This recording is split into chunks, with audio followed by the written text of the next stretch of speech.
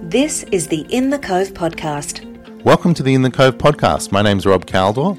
And I'm Jackie Barker, founder of In the Cove.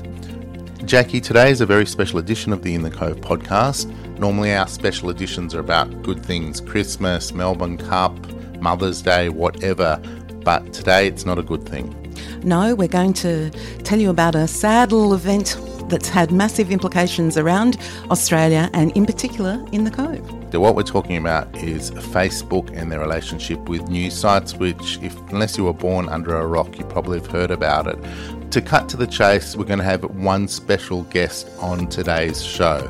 That's right. What happens in the Cove stays in the Cove.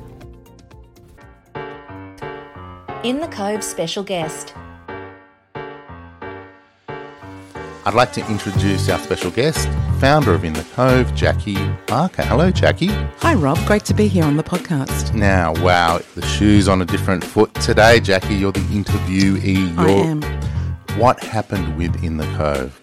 Well, Rob, interestingly enough, on Thursday, I woke up and I was reading a very interesting article about the news desert in the US and how lots of local newspapers had to shut down because they were no longer viable, and how studies had shown that a lack of local news had led to a decline in local democracy because no one was holding the locals to account. And I'm thinking, this is my mantra. This is why I'm here. This is why I bring news to Lane Cove, so Lane Cove people are informed. 2 hours later, I go onto my Facebook page and guess what? Facebook had put in place the ban on sharing news and I was one of them. So when you went to my site, it said no posts available. But Jackie, obviously that puts you in a very enviable position because you were up there with, Channel 9, ABC, all the top media companies in the country.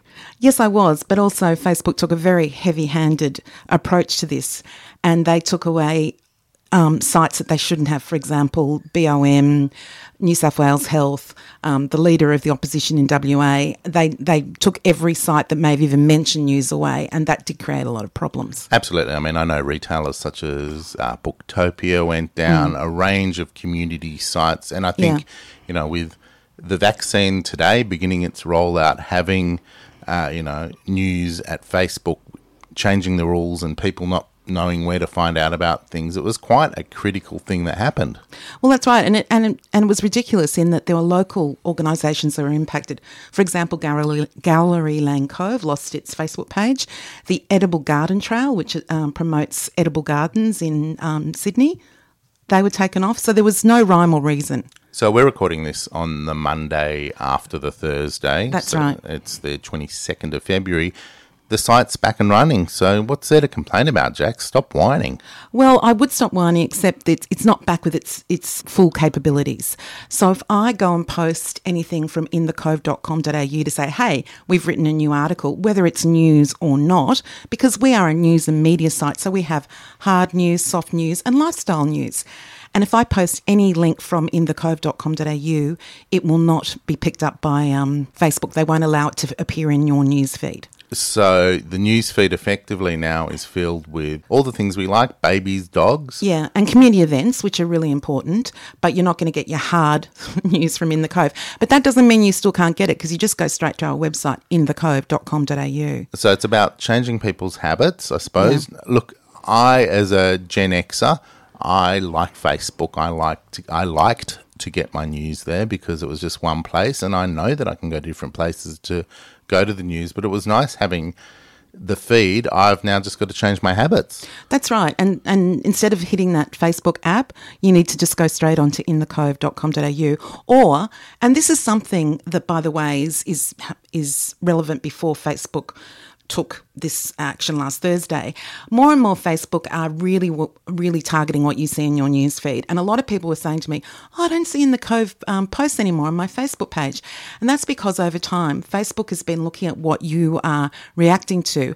And if you're one of the many, many people who say they love In the Cove and they see the post and they click through, but they never like the post or engage or make a comment, then In the Cove's Facebook post won't be appearing in your feed anyway.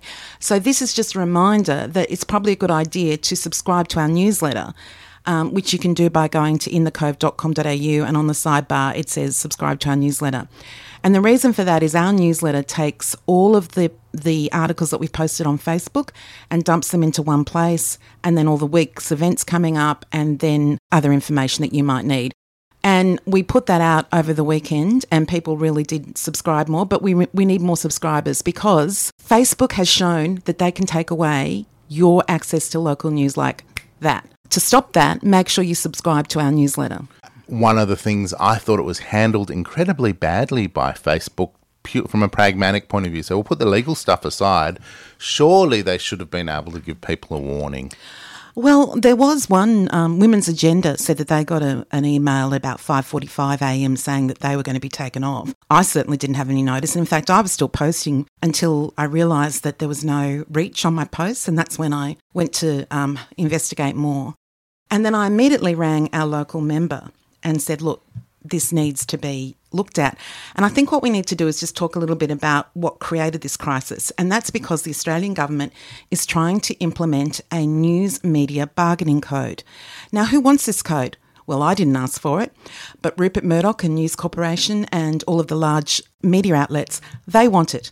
They say that Facebook and Google have taken most of the ad revenue in Australia, and that they're driving people to their site by taking news from the publishers, who, by the way, post the news on their Facebook page voluntarily. No one forces them to do that. And so they say that their revenue has dropped. Here's the issue, though. The News Media Bargaining Code will not help independent publishers. I could never get any revenue from the code because I'm not considered to be an official media organisation yet. You ask 18,000 people in Lane Cove where they get their local news from, and they will say In the Cove. What, Jack, you're telling me that the big media organisations are getting together to look after themselves? I'm shocked. You would be shocked, wouldn't you? And the reason why Facebook then decided that they would take a big stick approach to this was that the definition of news under the code, and the code is badly drafted, and many people have said this from day one, is that the definition of news is any reports or investigation or explanations that are relevant in engaging Australians in public debate. That is the definition of news. Now, that is very wide. News companies want that wide because it helps them. But independent publishers, it doesn't help them. And here's the kicker. The government say that the News Media Bargaining Code is there so that they can raise money for public interest journalism. However, in the code, there is no auditing aspect of it to show that the media companies have taken the revenue and invested in public interest journalism. And in fact, when they talk about the code, they talk about content. They don't even use the word news. So there are so many flaws in this legislation. And I'm going to take this opportunity to say hyperlocals in Australia is a growing movement and we need some funding. In the Cove is solely funded by our brilliant Lane Cove businesses and nobody else. Have you had any sort of reaction from our local member? His view was that the Liberal Party support this code. He mentioned to me that he felt that if the code didn't go through, the Sydney Morning Herald would no longer exist. I sort of had to bite my tongue, and I said, do you really believe that? Because there's no way the Sydney Morning Herald will not exist because if this code doesn't go through. And the other thing is that the media companies, they've had a lot of time to change the way they operate, and they've been slow and they've been caught out by Facebook and Google. But also too, it's very complicated because you've probably heard the expression rivers of gold, and rivers of gold was the classified advertising which really was an amazing source of income for traditional media. A lot of those classifieds are now carsales.com, realestate.com, Domain, and a lot of those websites, guess who they're owned by? Media companies.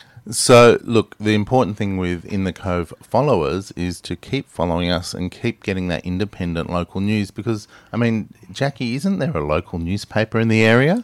Yes, there's the North Shore Times, but you couldn't call it local. And in fact, interestingly enough, on the front page of the North Shore Times, it says the North Shore Times brought to you by realestate.com.au. The bottom line is, as a local, the best news is getting local news. And Jackie, you are here on the ground and you've got a team of unpaid citizen journalists. Yes, our roving reporters are amazing. They keep me up to date.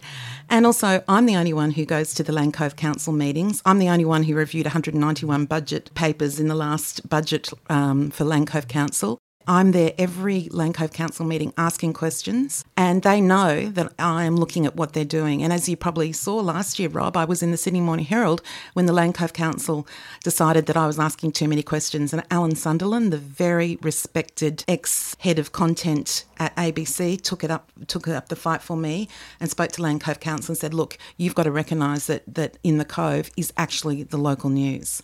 Well, I mean, I think the role of a publication needs to keep the government, local, state, and as well the federal, into line. Ask them the questions. So, I mean, that I didn't know about that legislation, not having that issue representing independence, and also not calling the media companies into line for actually having to use those funds to fund journalism. We all want more journalism, I suppose. I do. I would like some more independent stuff to keep all our politicians in line. Well, there is a massive role because, you know, local issues matter. A lot of people say it's just roads, recycling and roads, rubbish, traffic. Local is so important because really if you look at everything that touches you from a daily life, a lot of those issues are local. And so, you know, if you have trouble getting to work because the roads are jammed, it's a local issue. Jackie, I'd like to really thank you for joining us here at the In the Cove podcast. I know it was a real effort for you to change sides of the microphone and actually be interviewed, but, you know, obviously everyone's thankful of the work that you're doing. Remember, you can still stay in touch with In the Cove. I'm sure we'll find some way through Facebook that you can still get the news, but the best way is how? Well, as I said, Facebook, we are lucky, we are back, but they're only allowing posts of about community events and things that aren't considered to be news. So the best way to find out news is to go to inthecove.com.au, or even better, if you just want something where you get a précis of what's been happening in Lane Cove in the week, just sign up to our newsletter. It comes out on Wednesday at 7:30, and during COVID, the number of people who emailed me and thanked me for that newsletter, because they said that was their only source of local and accurate and fact-based reporting. And look, as the rollout of the vaccine goes on, I'm sure there'll be news associated with that, where to get it, who can get it, what's happening next. Obviously, you've got the podcast to listen to, but we hope to do a normal back to basics kind of In the Cove podcast next time. We will. And I just want to say thank you to all the people who reached out and contacted me when they found that they couldn't go to In the Cove and get news. I was overwhelmed with texts and emails and messages saying, we're so devastated you're not there. We just realise how much we actually use In the Cove, and I really appreciate that. Can everyone else approach our local parliamentarian to say, hey, listen, this legislation needs a bit of tinkering? Absolutely. Yes, they can. And I'm going to write an article about this for this week's newsletter, and I'll have all those links in there. Thank you, Rob. And I look forward to our next podcast where we'll go back to interviewing interesting Lane Cove people and giving you Lane Cove updates. Thanks for listening. Bye. In the Cove podcast, available on Spotify and Apple Podcasts. This podcast has been produced by localpodcast.com.au. If your organisation needs a podcast, contact Rob 0404 289 956.